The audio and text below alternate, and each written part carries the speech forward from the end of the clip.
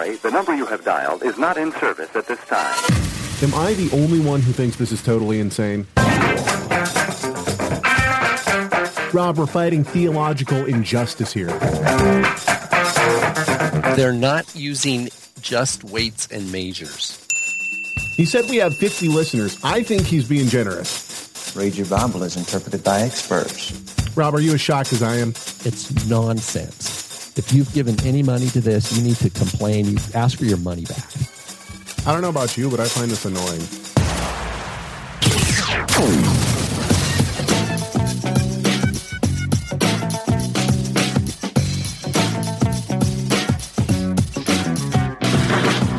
What up, and shalom. Welcome to the Rob and Caleb Show. My name is Caleb Haig, and with me, as always, a Rob Van Hoff. What up, Hoff? What up, loudmouth? How's it going, brother? Loudmouth and we're jumping the gun a little this week for the sake of Far East. Are you going to the Far East? Is that what you call that? Asia Minor? No, Asia Minor is Turkey. No, I'm going to the 1040, kind of. Do you know what the 1040 is?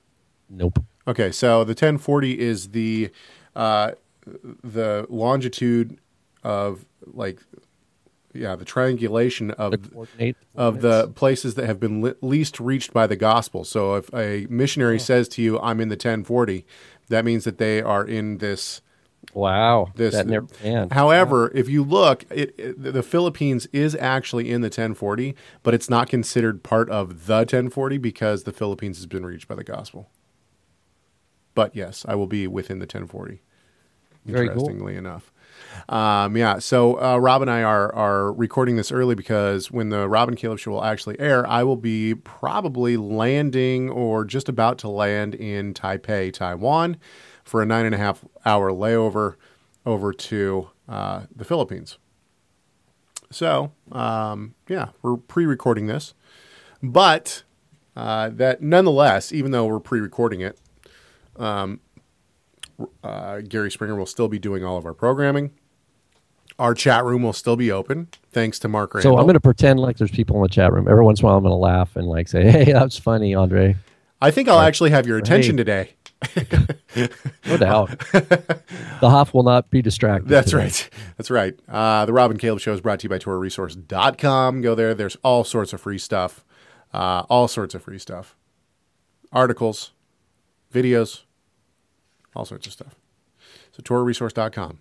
Yeah. And so this week, this is a good testament to us being able to throw a show together because I think we threw this show together in 1 hour. Well, Caleb, I was going to ask you, are you set? I mean, do you have all your teaching stuff? Can you give a little, Yeah, I do. Bit about what you're going to do? Yeah, so I'm teaching 7 sessions in the Philippines, and there's 2 different conferences. So the first conference is more of a yeshiva style conference. There will be tables where people will sit down. There's only going to be about 30 people in that conference.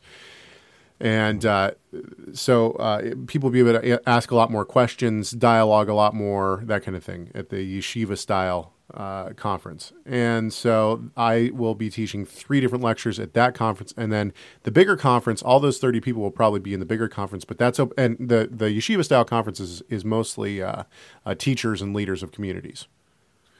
And then the bigger conference, where there will be about 130 people, is open to anyone and everyone. So that's going to be great. Yeah, a little bit more of the lay person. So in the first conference, in the yeshiva style conference, I am going to give a rundown of the formation of rabbinic literature from the 1st century on, and up through present day. So, and basically what I'm hitting is the Mishnah, Talmud, and then the Zohar. And then a little bit of a background of Hasidic Judaism. So that'll be my first lecture in that series. And then I'm asking the question, should we be giving the gospel to the Orthodox Jews through rabbinic literature? In other words, should we be trying to attempt, and basically, asking, what I'm asking is basically, has Itzhak Shapira hit the nail on the head by trying to give the gospel through the rabbinic literature? And my answer to that is no. We should not be trying to give the gospel through rabbinic literature. The gospel in and of itself is good enough We don't need to try to use something else. God gave us the perfect tool. So that's the first 3 lectures that I will be giving at the Yeshiva Style Conference. And then at the big conference, I'm giving 4 lectures. I'm giving 4 lectures basically on, originally, I was going to teach on Sola Scriptura. I was going to tie basically the 2 lectures together. Should we, once again, kind of asking the question, should we be turning towards rabbinic literature as divinely sanctioned? And so I wanted to first ask the question, can we trust our Bibles? So I started with the Tanakh and the formation of the Tanakh as canon, giving of the Torah, and then the formation of the Tanakh as canon. And that is in and of itself one lecture. And then the pseudepigraphic and apocryphal works, I talk about those, and then I go into the canonization of the apostolic scriptures or the New Testament. Wow. Talk about that and talk about some of the codices that we have, some of the nuances between the codices, all the way up to the Reformation, the Tyndale Bible, into the authorized version or the KJV and the 1611 KJV. And I will talk about the Eastern texts versus Western texts. I'll talk about Tischendorf and his discovery of Codex Sinaiticus. Wow, this is crazy, man. And then finally into Sola Scriptura. So asking the question, is it the final authority?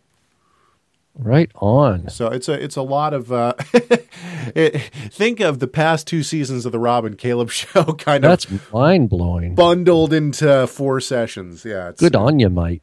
Well, thanks. Well, that'll be excited. I'm going to be praying for you guys for safe travel. Thanks. Yeah. Good teaching. Yeah. The Lord's protection certainly around you. And well, my dad is teaching a significant amount, and I think he's got 20 sessions. So I got 7 sessions. I think he's got 20 sessions. And he's teaching a slew of different lectures, including I Will Build My Ecclesia, so he's going to do that, and we're going to get that on video. He's going to teach the deity of Yeshua, which he's done before in a 1 video teaching. But however, we're going to videotape it because he's going to break it into 2 sessions now. He's going to expand it. And praise the Lord, we've been blessed with a new video camera, which is HD. So hopefully our video quality will up the game just a little bit. Anyway, little by little. That's right. Okay, so do we want to do? Yeah. Do you have your gematria ready? Yeah. You know what? I'd like. Can I sing our new song? Please do. Okay. Here's the thing. Just so you people know, one of our listeners and friends, named Carl. Yeah. He basically came up with a new jingle for us, and we're going to work on a better recording, maybe with some harmony. But today we'll get the Rob and Caleb show singers to lay something down. But I'm going to perform it live here on the show. Very special. Here we go, folks. Very special in-house. If I had my guitar, I'd oh, yes. Here we go. You might recognize the melody. Gematria, gematria, I want my ears to tickle. Gematria, gematria, the Bible's words are fickle. Oh, no. You may find this hysterical. The meaning's all numerical. Gematria, gematria, the Hafez got your number. Very nice. Very Big nice. kudos out to Mr. Carl of Oregon So for a creative lyrics there. Now we asked for people to make a jingle, and so we'll give Carl half points on that. Good job, Carl. So this is show number 117, if I remember. That is correct. 117. Go for it. What And do you so, got? Caleb, I have a couple key gematria terms here. Okay. Malach, Yod-He-Vav-He, like angel of the Lord. Oh, well, that is fitting for our topic today. Here's another one. Paul, like Pei Aleph Vav Lamed, Paul. Mm-hmm. The name of Paul spelled in Hebrew. Yeah. Does that mean Paul is Malach Adonai? No. Malach. Magne David, shields of David. Ah, so you know the plural. Mogen Dov, right? Yeah. But if it's shields of David, Magne David. And then another one is Enenu. Enenu. He is not. That's talked of Enoch. It says Enenu. Also he was fitting not. for our topic Remember when it says he walked with God and Lord took him, he was not, and they knew. Yeah. But it's also what they tell Joseph when the brothers are in Egypt, and they don't know it's Joseph. Mm-hmm. And Joseph's asking about his brother. Don't you have a brother? Because he wants to find out about Benjamin, right? Yeah. Because Benjamin's not there. And he says, well, we had a mother, son of a mother, and but his brother is not. Enenu. About Joseph is called Enenu. So, is that a name for Messiah? Is Enoch the Messiah? And then finally, if that wasn't enough for show 117, Haya ben Adam. He was the son of man. Wow. Oh, it's like prophetic almost of our show. I'm thinking. I'll let you be the... you be the judge. All right, well... Yeah, we are talking about...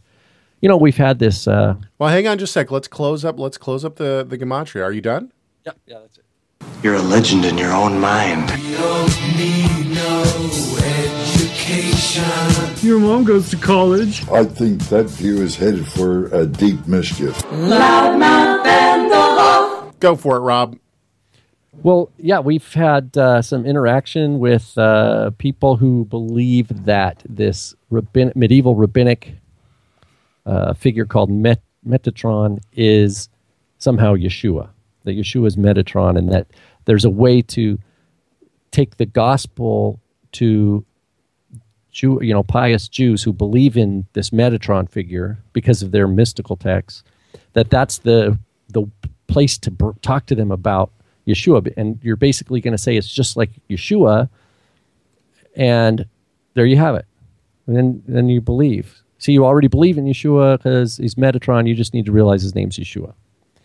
And we're like, no, because the figure Metatron has an entire mythology about who Metatron is. And if you compare Yeshua in the gospel, who Yeshua is revealed to be by the testimony of his apostles, and you compare that with the stories of Metatron in the rabbinic literature in the medieval period, apples and oranges, baby. Apples and oranges. They're not the same at all. Well, let me expand on that just a little bit here. Yeah, go ahead. So, everyone I think who listens to this show on a regular basis should know by now that we've come out very strongly against some of the things that Itzhak Shapira has written in his book, Return of the Kosher Pig. I have now challenged Dr. Michael Brown on why he would endorse such a book. And in this book, Shapira clearly states he doesn't. It would be one thing if he came out and he said, "Look, within rabbinic literature, we see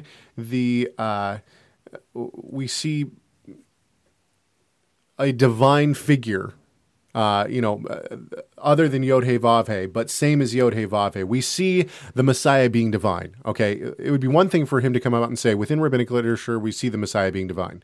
And therefore, now I can apply that to Yeshua. Now look at the apostolic scriptures. That's not what he does, though. He specifically says that Yeshua and Metatron are one and the same. He literally says that Metatron equals Yeshua. Here are a couple of quotes from his book, just in case you all have forgotten. This is on page 229 of Return of the Kosher Pig. The prayer mentions the name Sar Hapanim as the title that is given to Yeshua. In addition, the prayer mentions another minister or angel who is called Metatron. As we will shortly learn, Metatron and Sar Hapanim are the exact entity as the Messiah himself. Once again on page 229, quote, "In essence, it is because of the mediator who is called Yeshua, the Prince, and Metatron that our prayers will be received by God." This right here is blasphemy. To say that Metatron, the apocalyptic figure of a man, Enoch, turned angel, turned lesser Yod He Vav He, as 3 Enoch calls him, to say that our prayers won't be answered except for through Metatron, is in and of itself blasphemy. Basically it's someone who wants to say, these rabbinic texts are the Word of God, and I believe that Yeshua is my mediator, so therefore, and since the rabbinic texts are the Word of God, therefore they must be talking about Yeshua, and they just don't know it. And so they're equal, right? Yeah, That's what they're saying. Once again, page 220. This is the last quote I'll give you of his book. This is on page 255. The Zohar identifies the divine nature of the Messiah as Metatron and the one who revealed God's face on earth. The Zohar accurately proclaims that the Messiah, who is Sar HaPanim, is the manifestation of God on earth. Yeah. So, now... So the Zohar is written in the 1200s in Spain. People, even Shapira somewhere says, he gives credence that it was actually written by Shimon Bar Yochai back, 1,000 years prior. And it's just, Well, the point is that we've been somewhat silent recently. Now, we hit hard on this, that we, on our views on this, on our show. And I contacted several different ministries explaining to them that I thought that they should not be promoting Itzhak Shapira's book. Dr. Michael Brown was one of them. Now, Dr. Michael Brown's people have basically asked if I would be willing to come on to the Dr. Brown show in the Line of Fire and debate Itzhak Shapira over these issues, which I've said yes to. However, it has taken months now, and I do mean months, for them to basically try to set anything up. Now, I understand logistics and whatnot. However, we've basically stayed silent on this issue because I've been waiting to hear from the Dr. Brown show. However, with the recent turn of events, if you will, I think that it doesn't matter what happens with the Dr. Brown show. I don't think we can stay silent on this any longer. And the reason why is because several days ago, my Facebook and my email lit up with people sending me the link to actually, I don't have it up here anymore, do I? Hang on. It's the Daniel Boyarin, who is a esteemed Jewish teacher. He is not a believer. He was speaking at the University of California. No, I'm sorry. He's Yale. He was from speaking at UC. Yeah. He's from UC Berkeley. He was speaking at Yale. And he was speaking the Schaefer Lecture in Theology at Yale Divinity School. 3 parts. He spoke on Enoch or Jesus, the quest of the historical Metatron.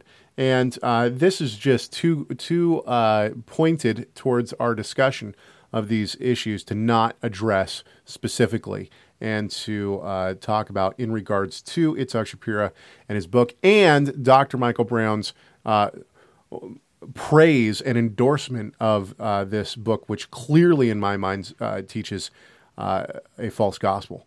And I don't know how else, I don't understand how anyone can see it as anything else.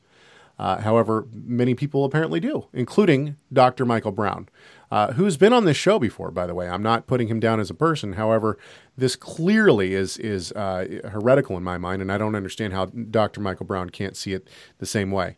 So I'm going to continue to challenge Dr. Brown to reject his endorsement, to go back on his endorsement of Return of the Kosher Pig, as I think that it's clearly speaking ill of the Messiah. So let's get into the lectures by, is it Dr.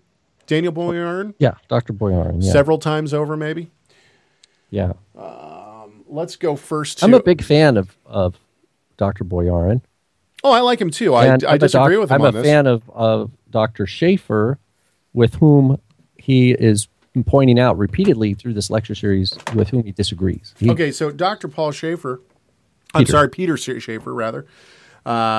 He wrote this book that we've referenced in the past couple of shows, Jesus and the Talmud, which is... As well as, and then the newer one is this one, is...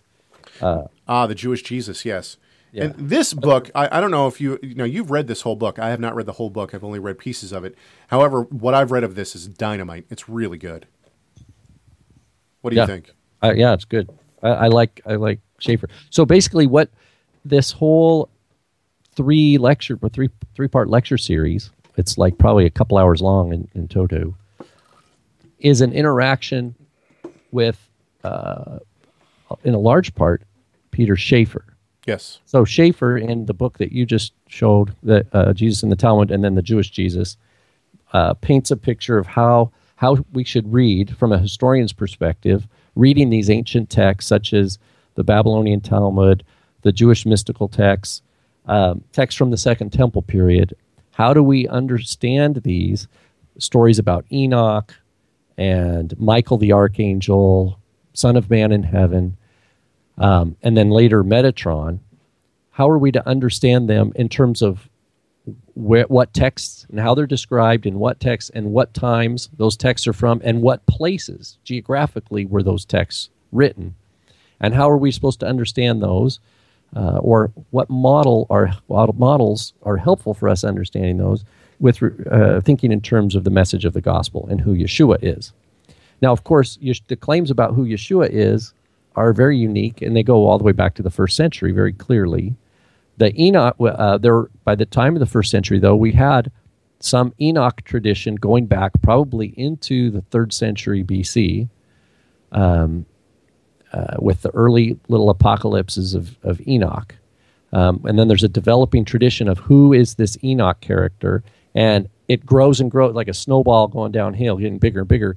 By the time you get, to the 1st century, you've got all sorts of speculation as to who Enoch is. And, of course, in the Babylonian, by the medieval times, we have the equation of Enoch with Metatron.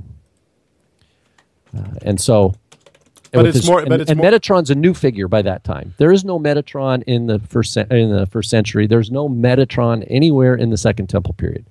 The name Metatron comes way, way late, by the year 500 or later.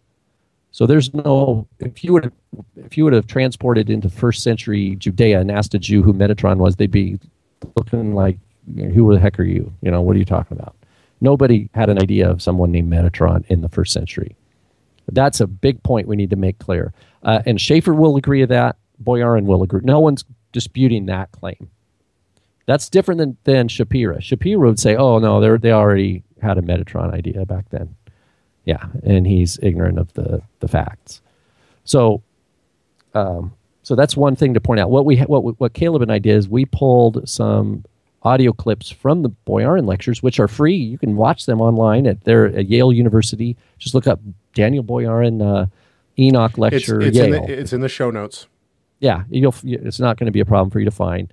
So wait, hang on. So I want to actually go back for a few seconds because basically where this all comes from is that Schaeffer writes.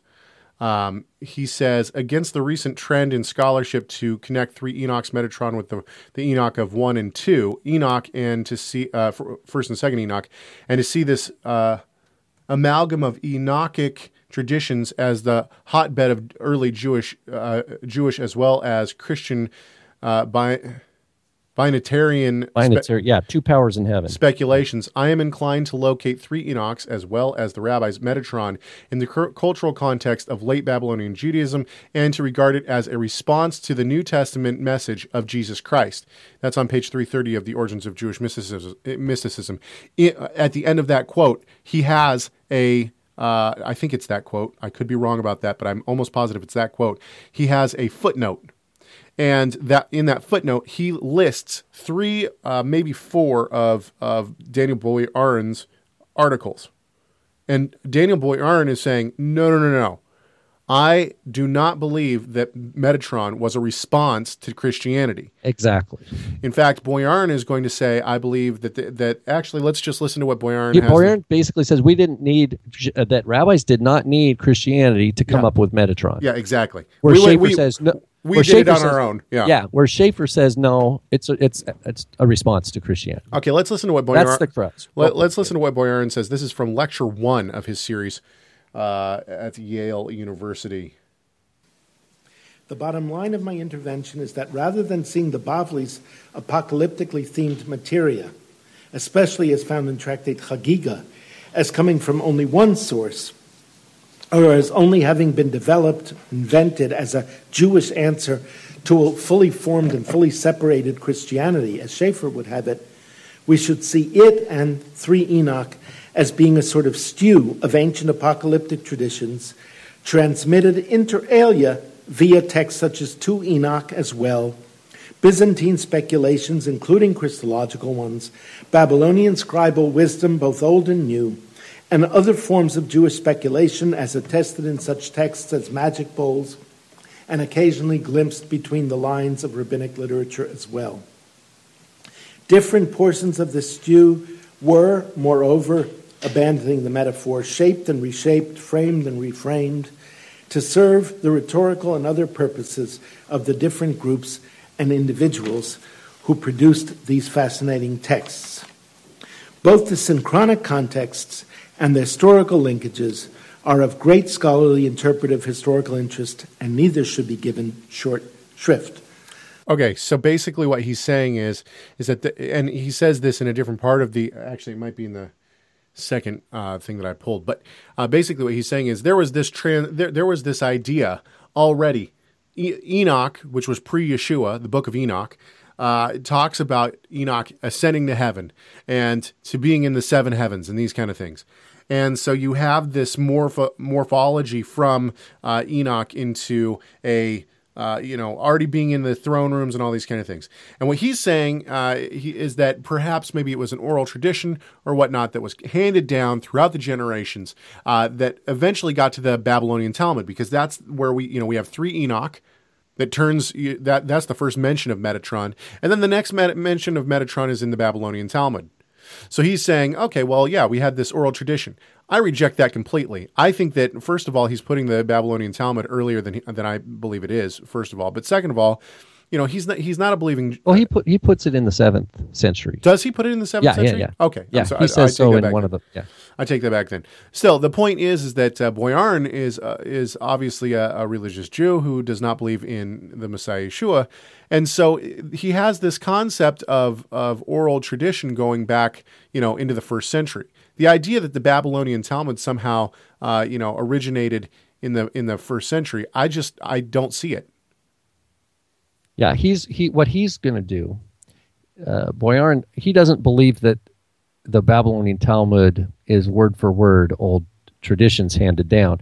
But he does say that the Slavonic copies of Enoch, those like 1st and 2nd Enoch that were preserved in early Christianity or Christian circles, that there were Jews that had those texts also, and that those texts are what ended up being copied and reworked, and the fingerprints or the footprints of those texts are what we find in the Babylonian Talmud in Chagiga, chapter 2. That's what he's... So he calls this section from Bavli Chagiga, I think starting in page 14a, daf 14a, is what he calls a Talmudic apocalypse, that it's an Enochic apocalypse modified in a couple ways. It's modified to say that there is no two powers in heaven, that the second throne, the throne of Daniel, in Daniel, that says there's thrones in heaven, and Rabbi Akiva says, one for the son of David, and then they correct Rabbi Akiva. They say, no, you can't say such a thing, that there's a son of David in heaven. That the rabbis in the Babylonian Talmud are trying to squash that tradition that puts a second power in heaven. But what Schaeffer says is, well, that squashing is because it's against Christians. It's polemical against Christians. I agree with Schaeffer. But Boyarin's like, no, they didn't need polemics in Christians. There were other Jews touting this Enoch figure in heaven that the rabbis were battling, not necessarily Christians. So what is... Okay, we'll get to So that. let's play some of the clips. Hang on just a sec. I got one more clip for you, and that's the end of my clips, and then we Okay. can pick up on yours. To be honest with you, I forget why I grabbed this clip, so let's just listen to it and find out. Hey, that's what this is about. The structure remains quite constant and fits perfectly the definition given by Himmelfarb that I quoted last night. There may be no doubt, then, that Sefer Hechalot is an apocalypse. And if we accept Himmelfarb's statement that, quote, all later apocalypses involving ascent to heaven are indebted to one Enoch either directly or indirectly. Okay, hang on just a sec. I want to stop there. I remember why I grabbed this clip. Because now we have to give him this. He's now going on the assumption that all apocalyptic literature in some way is tied to Enoch. That's what he's saying. Well, yeah, I think because of the story in the Genesis, it says that he was not, for God took him. Yeah, I agree. But so that, he's, so that, but that what he- no, triggers a bunch of speculation. What I hear him saying is the Book of Enoch, the first book of Enoch. Is that not what he's saying? I think he's saying that, that the Enoch traditions that developed in the Second Temple period about the mystery of why did God take him, and trying to, all the midrash built around speculating that, and the picture of heavenly, getting new revelation from heaven, like some man going up to heaven, getting something and coming down. And we know that kind of thing was going on because Yeshua says, no one has ever ascended to heaven, the Son of Man, except the Son of Man, but then who is in heaven. In other words, the difference is Yeshua came, right? Yeshua was incarnated and then ascended. He wasn't just born a man, only a man, and ascended. But then you have Paul. Paul knows a man, right? Yeah. Well, he had a vision. And that's called an apocalypse. Yeah, that's right. Okay, so hang on. Let's keep going with this clip because this clip's a lot longer than just that. Hang on. Enoch, either directly or indirectly, end quote, then the initial plausibility of a nexus between Hechalot and Enoch is transparent. If, as I have suggested, the apocalypses themselves, the ancient ones, or at least their traditions, were not secret and esoteric lore, their transmission from the Second Temple to Byzantine times seems much more plausible. This view is therefore subtly but crucially different from the position of scholars of Jewish mysticism who posit otherwise unattested esoteric channels of transmission for this material. Rather, what I intend here is to make a case precisely for the broken, fraught, and contested transmission and reception, and especially that the figure of a second God transformed into or from a human had not been, nor ever would be, entirely exiled from the religious life of Jewry. In other words, while on the one hand I would certainly and definitely not associate myself with a scholarly tradition which posits Merkava mysticism in the Second Temple literature, and then goes so far as to use the later literature to reconstruct it, I also reject the view that allows... Go ahead. Yeah, I agree with Boyarin there. On that last point, he's going to say he's not going to. He's trying to be careful not to use anachronism. That's what he's saying. Exactly. Hang on, we're almost done with this clip. 10 seconds. For the transmission of these themes only among Christians, with their eventual appearance in the Hechalot literature as a product of external influence. So he's rejecting that at the end. He's saying no. Even though I'm not trying to read the rabbinic literature, the later rabbinic apocalyptic literature back into the first century.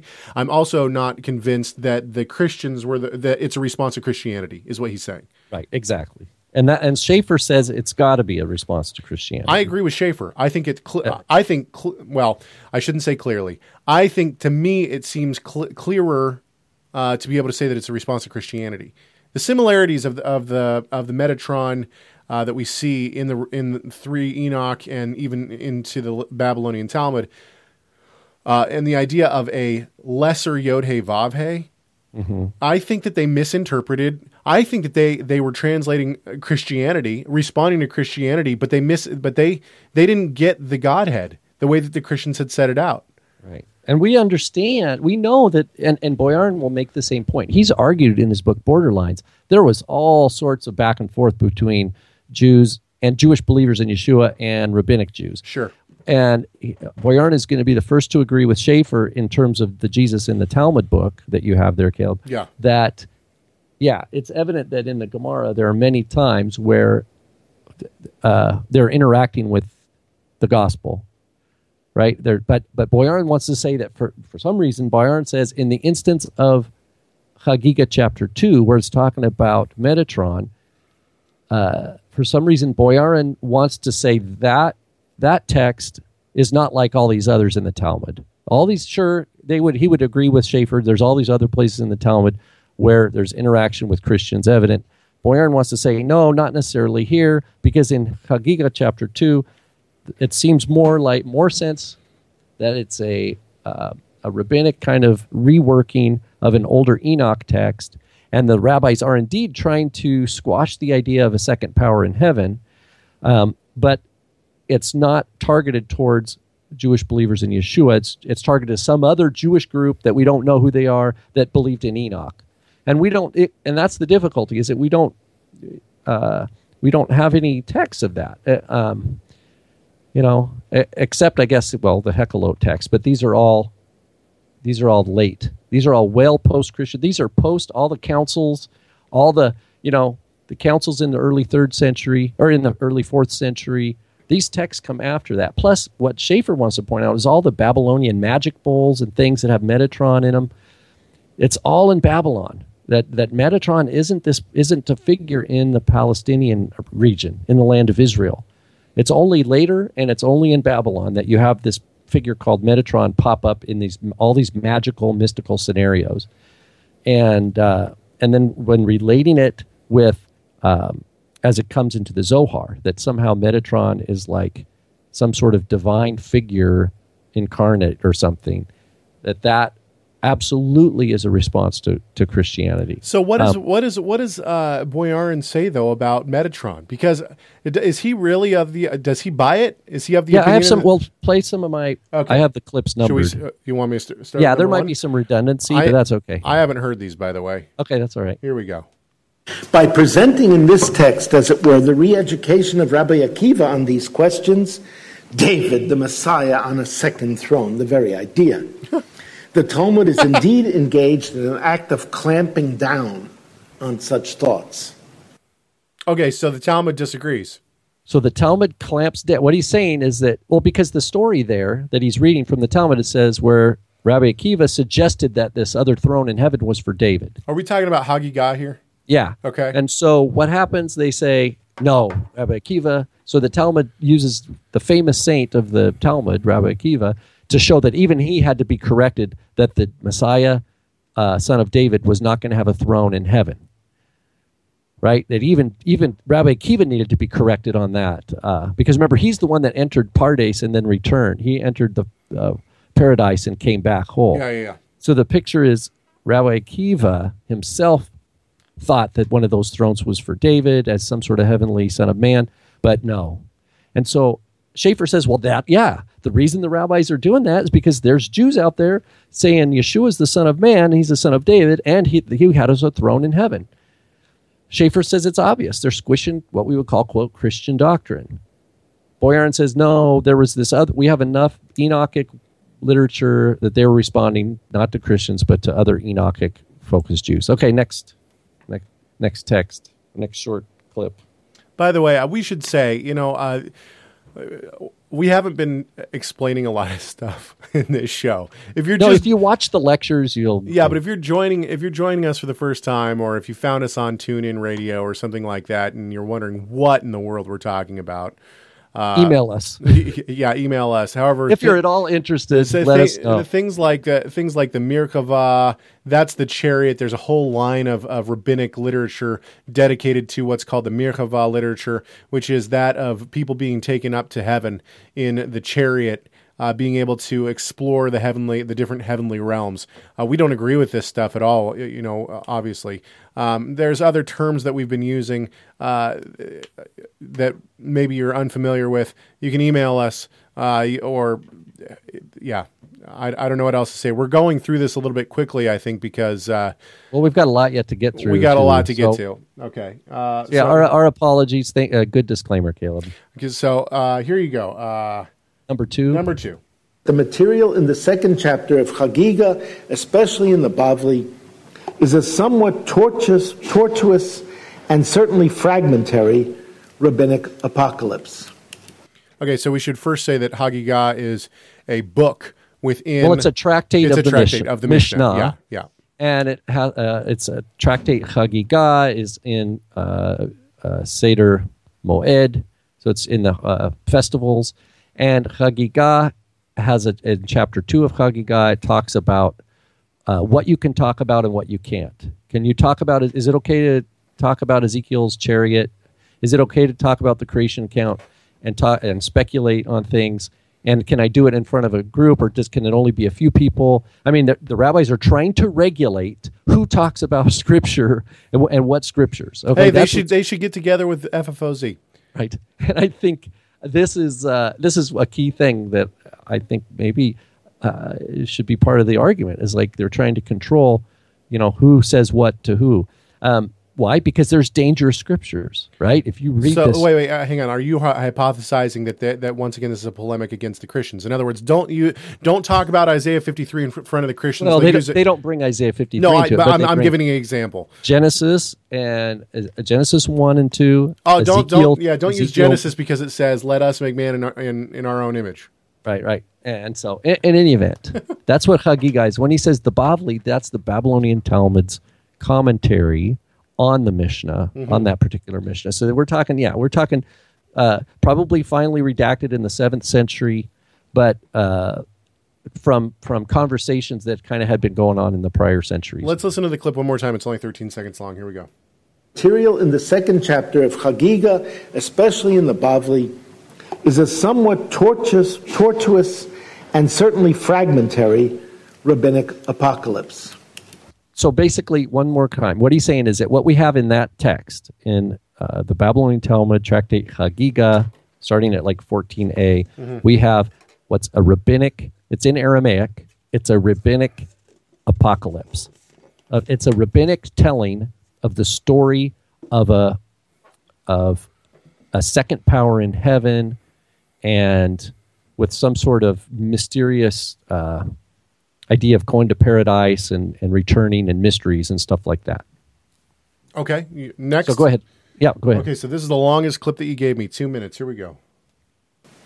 The Babylonian Talmud has a very famous and remarkable narrative of the ascent. That was me regretting using the word famous twice in 2 sentences. So. And remarkable narrative of the ascension of a certain Elisha ben Abuya, nicknamed Acher, to heaven, whereupon he makes a fateful mistake, misidentifies Metatron as a god, and suffers terrible consequences. Schaeffer has made a compelling point about this narrative, in which the highest angel, potentially identified with or confused with a second divine person, namely Metatron, appears. It can only be explained, as he shows, on the basis of traditions such as those found in the book 3 Enoch, in which Enoch is transformed into Metatron explicitly. Alexander has further pointed out that Peter Alexander has further pointed out that Metatron's absorption of translated Enoch could only have taken place in circles acquainted with the Palestinian apocalyptic Enoch traditions. Schaeffer, however, declines any possibility of seeing connections between the early Enoch. Let's pause it there. Don't go back. But okay, first of all, it's Philip Alexander. He said Peter Alexander. It's Peter Schaeffer, Philip Alexander. Okay, so he said Peter Alexander. So that was it's just a mistake. But he says that Alexander says for this Babylonian story, these Babylonian stories that reflect this Metatron, they had to come from Jews that were in the land, because that knew about these kinds of stories, the Enoch, that the stories didn't originate in Babylon. They originated in the land of Israel and then somehow migrated over to Babylon.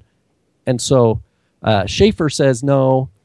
Well, Schaeffer says, yeah, there might be interchange like that, but the Metatron equation and then how it's received, especially in medieval texts, is a response to Christianity. And that's where Boyarin and Schaeffer separate. So go ahead, and I just wanted to clarify. Apocalypses 1 and 2 Enoch, in which such an apotheosis takes place for Enoch, and the much later Hebrew text known as Sefer Hechalot, or 3 Enoch. He consequently ends up asserting, as the only possible explanation, direct Christian influence on the Talmud in late antiquity, i.e. that Metatron is produced in the Byzantine era out of whole Christian cloth as an imitation of Christ. So that's other Schaeffer. Scholars have taken note. That was. He just says that's kind of what Schaeffer is saying, but I think he exaggerates it a little bit. He doesn't say out of whole cloth. Schaeffer says that there were these traditions, but the motivator, what accelerated it into this bigger deal, is only parallel with all the claims that had been going throughout the world about Yeshua being the Son of David, the Son of Man, exalted to the right hand of the Father and having authority, right? And not only that, but you have to remember how fast, I mean, Christianity, quote unquote Christianity, took off like wildfire. Yeah. I mean, it hit, once it hit Rome, it was like unstoppable. It grew so fast. It's a miracle how fast. And it made it into Persia too, into Babylon, which became, we think of Babylon, and that's what Schaeffer wants to argue with his Jesus in the Talmud book and the Jewish Jesus book, is that there were there's evidence that there was Jews in Babylon who were believers in Yeshua interacting with, and probably non-Jews in Babylon that were believers in Yeshua who were interacting with rabbinic Jews all the time, and that the Metatron comes out of that cultural milieu. Well, we have to remember also that after the destruction of the temple in 70, what happens to the Jewish sects? You have they get scattered and fragmented, and really the Pharisees are left as the big boy on the block in terms of Judaisms after the destruction of the temple. And so you almost have this fragmentary, oh no, we're dying in terms of Judaisms, saying, what do we do here? And at the same time, you have Christianity rising unbelievably fast. So it makes sense to me, just from the history standpoint, just from looking at the history of what's going on, that the rabbis, the later rabbis of the 3rd and 4th century, would start to try to squash some of the things coming from Christianity. Yep. Okay, let's finish this clip. We only have about 13 seconds left. Of the importance of Slavonic Enoch and understanding the development of the later Metatron materials, a line of investigation that Schaeffer has seemed largely to ignore. Okay. There, I wanted to include that just so people could see what Boyarin's claim against Schaeffer is. Yeah, I wanted to see. So, but now the last clip kind of is another little. Well, we have 3 clips left. Oh, there's 3 left. Okay, yes. Cool. I didn't know that. So here we go. The crucial point is to envision a connection between the transformation of Enoch into the Son of Man in 1 Enoch 71, Enoch's angelic transformation in 2 Enoch 22, and the transformation of Enoch into the archangel Metatron in Sefer HaEchalot 3. Okay, hang on. I want to stop there. Now, I haven't heard this clip before, so I don't know where he's going with this. There's no doubt in my mind that there's this progression. You have Enoch, ascending to heaven. In First Enoch, it equates a man who becomes the Son of Man. Then the second Enoch is he becomes an angel. And then by the time you get to Sefer HaEchalot, which is the Hebrew text written in the 5th century or whatever, he becomes equated with Michael / Metatron. And here's the thing that I was realizing. I think what they have going on here in 3 Enoch, they call him a lesser Yod He Vav He. And I think one way that some of the rabbis could explain this, instead of saying, there was 2 gods, is that no, it was kind of like a suzerain vassal treaty. We see the same thing going on with those who are trying to discount the Trinity, like Joe Good rather. Not Lou White, like Joe Good and Buzzard and these guys. They say, oh well, Yeshua was he was like the vassal of the suzerain vassal treaty. You kind of see the same thing happening with Enoch. Enoch gets kind of works his way up the ranks of the food chain up to second in command, and the second in command is the heavenly, over the heavenly host, archangel of archangels, and then by the time you get to 3rd Enoch, he's given this. Lesser Yod He Vav He, I speak for God kind of a thing, and almost like this elevation to, he's called the Lesser Yod He Vav He, but it's almost like this elevation to second in command, and so Boyarin, that's what he wants to point that there was like this momentum in Jewish movement over time, and that the Christian tradition sprung out of that sometime, but didn't influence that momentum. That it was going to become Metatron, whether or not the gospel ever happened. See, but what does he do? What does he do with the clear mystical Christian mysticism influencing Jewish mysticism? Yeah, he doesn't go that far he doesn't get into the Zohar. He doesn't get into medieval times. He just But that's the continuation of the progression in my mind. I agree. I agree.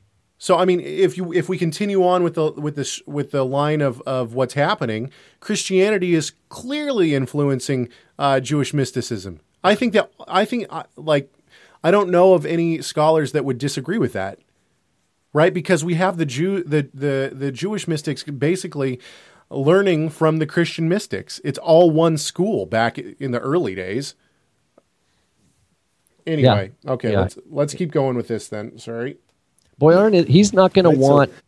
He's not going to want to say there was such at that late. He's saying this is what he wants to be protective of. He doesn't want us to imagine two stovepipes, one called Judaism, one called Christianity, and they're like two silos next to each other. He even at one point, it's really funny. I think it was an old Bugs Bunny, but he said, "I remember a cartoon where you have the two castles." And then every once in a while, a rock throws or someone throws something, or like in Monty Python, they hurl a cow over the, But like here's the Christians in this castle, and here's the Jews in this castle, and then there's just a bunch of land in between, but each is really walled in. What I appreciate about Boyarin is that he wants to protect people from building that strong of a silo system. He says there's interaction. There's a lot of interaction going on. It's interesting. He said, I forget if it's the first or the second lecture, but at one point he says, I understand what Neusner was doing by saying Judaisms. He needed to do that. I understand it, but I reject it. He said, I don't believe in Judaisms, and I don't believe in Judaism. Right. He said, I believe in Jewry and everything that Jewry would encompass. So that's what Marty Jaffe would say is Judaic worlds is another way of understanding it. But I get it. Okay, let's keep going with this clip then. Into the archangel Metatron in Sefer HaEchalot 3 Enoch. Right?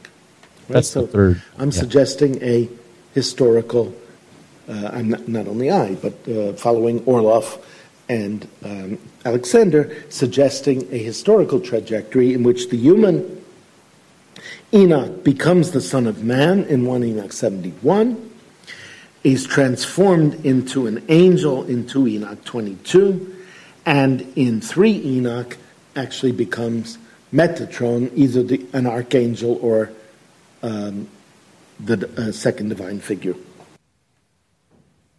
Yeah, so I think enough said, right? Cool. Yeah. He basically is. But once again, the problem with where I see Boyarin's the chink in his armor right now is that he doesn't continue the analysis of the formation of these different works up into the Zohar. Right. Because clearly we have Christian influence, and I think if we take it to the Zohar, then we can take Schaeffer's analysis from the beginning and understand it better. We see the progression of Christian influence into the rabbinic literature. Yep. Okay. So next clip. Yep. Here we go. There is no doubt that Metatron himself is the historical product of various developments within Jewish tradition. Metatron seems clearly to be the conflation of at least 3 figures from earlier Jewish traditions. Enoch, the lesser Yahu, right, Yahu HaKatan, and Michael Metatron. Okay. So in Michael, basically, so this lesser Yod-Heh-Vav-Heh, Enoch, and Michael the Archangel are all one and the same. He says later Jews take those and conflate them. They kind of stir them up in a stew and say, now we are going to call this stew Metatron. Like they take all these strings and they tie them together and make a new thing and say, yeah, all these strings tie together and they're this person Metatron. So he's acknowledging that Metatron is basically an invention of these later Babylonian Jews who are drawing upon 3 core streams: the Enochic stream, the traditions about Michael the Archangel, and traditions about this lesser Yod-Heh-Vav-Heh, and they're all stitched together into a story of a person called Metatron who never existed before that, but the rabbis imagine it was. No, of course. Yeah. Okay. This is the last one? Last one. Okay. It is clear that in the Talmudic text, Michael is the heavenly high priest, just as Metatron is in 3 Enoch. Metatron is clearly an avatar of Michael. There is accordingly little or no reason to adopt or even entertain Schaeffer's position that Metatron is an entirely Babylonian product or envious mimesis of Christology. Interesting. That's his core point right there, is that Schaeffer says the Babylonian Jews made up Metatron as to squash anybody, and then they wanted to control it, how you understood Metatron, because what they're really controlling is how people will hear the gospel, because they're jealous of people believing Yeshua. And so that's the way Schaeffer, in Boyarin's eyes, is envisioning this, that Metatron is a response to Christians. But what we just heard in that last clap is Boyarin saying, no, I don't believe with Schaeffer what Schaeffer believes in this area. Rather, the Jews in Babylon came up with Metatron on their own. There was plenty of stuff in the air in text and apocalyptic speculation about Michael and Enoch for them to come up with Metatron without any interaction with Christianity. I don't buy it. But at the same time, I still wonder one thing that we haven't heard is how, first of all, does Boyarin, as a religious Jew, does he agree that Enoch is Metatron and Metatron is the lesser Yod-Heh-Vav-Heh? I doubt it. I think he probably just sees it all as mythology and legend. I don't know. I mean, I would imagine. He just sees it. They're just fable. They're just like, I don't think he believes. In I think the first, maybe the second, I think it was the second one, he talks about that he did a class on John, on the book of John, in his biblical works, and he did John, and they only got through like the first 14 or 16 verses, and somebody asked him, "You're the only person who in this class, biblical literature, has actually dealt with a canonical book. Why have you decided to do that?" And he goes, "Well, I haven't. I've decided to deal with a Jewish non-canonical book." But at the same time, even he said non-canonical. Yeah, of course, because to him it's non-canonical, because John isn't part of his canon. Got it. But to me, it would be extremely interesting to hear his take on John. Anyway, so what is interesting to me is that he's dealing with these texts. He never tries to say, no, they weren't really saying, Enoch was a lesser Yod-Heh-Vav-Heh or anything like that.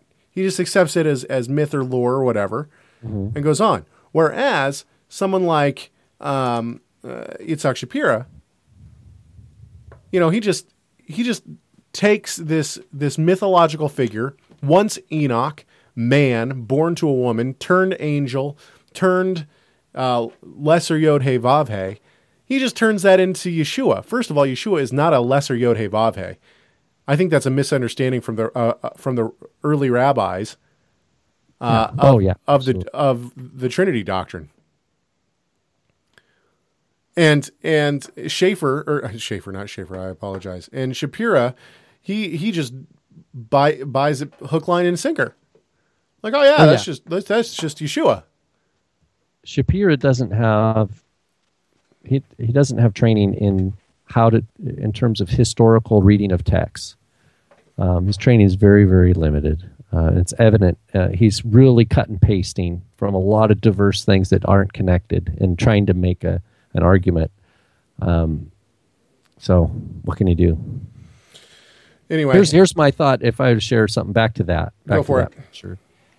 Any Hasidim, so any Jews that are part of Hasidic life today, that are really pious, and they're truly wise, they're seeking true wisdom.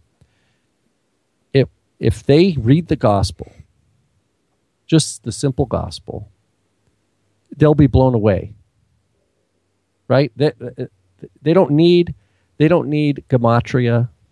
They don't need pardes. They don't need Kabbalah. They don't need the Zohar word pictures or Zohar or mystical letter manipulations or things like that to get the gospel. The gospel is just a simple story. That's all it is. It's just, you know what I mean? It's just a simple story. And if you've got to change the gospel and to try to use what Shapira wants to call these authentic Jewish ways of of learning, like, Bible codes or whatever, gematria and pardes and all this kind of stuff, then the people that you attract are not going to be set. They're going to miss the what Paul calls the foolishness of the gospel.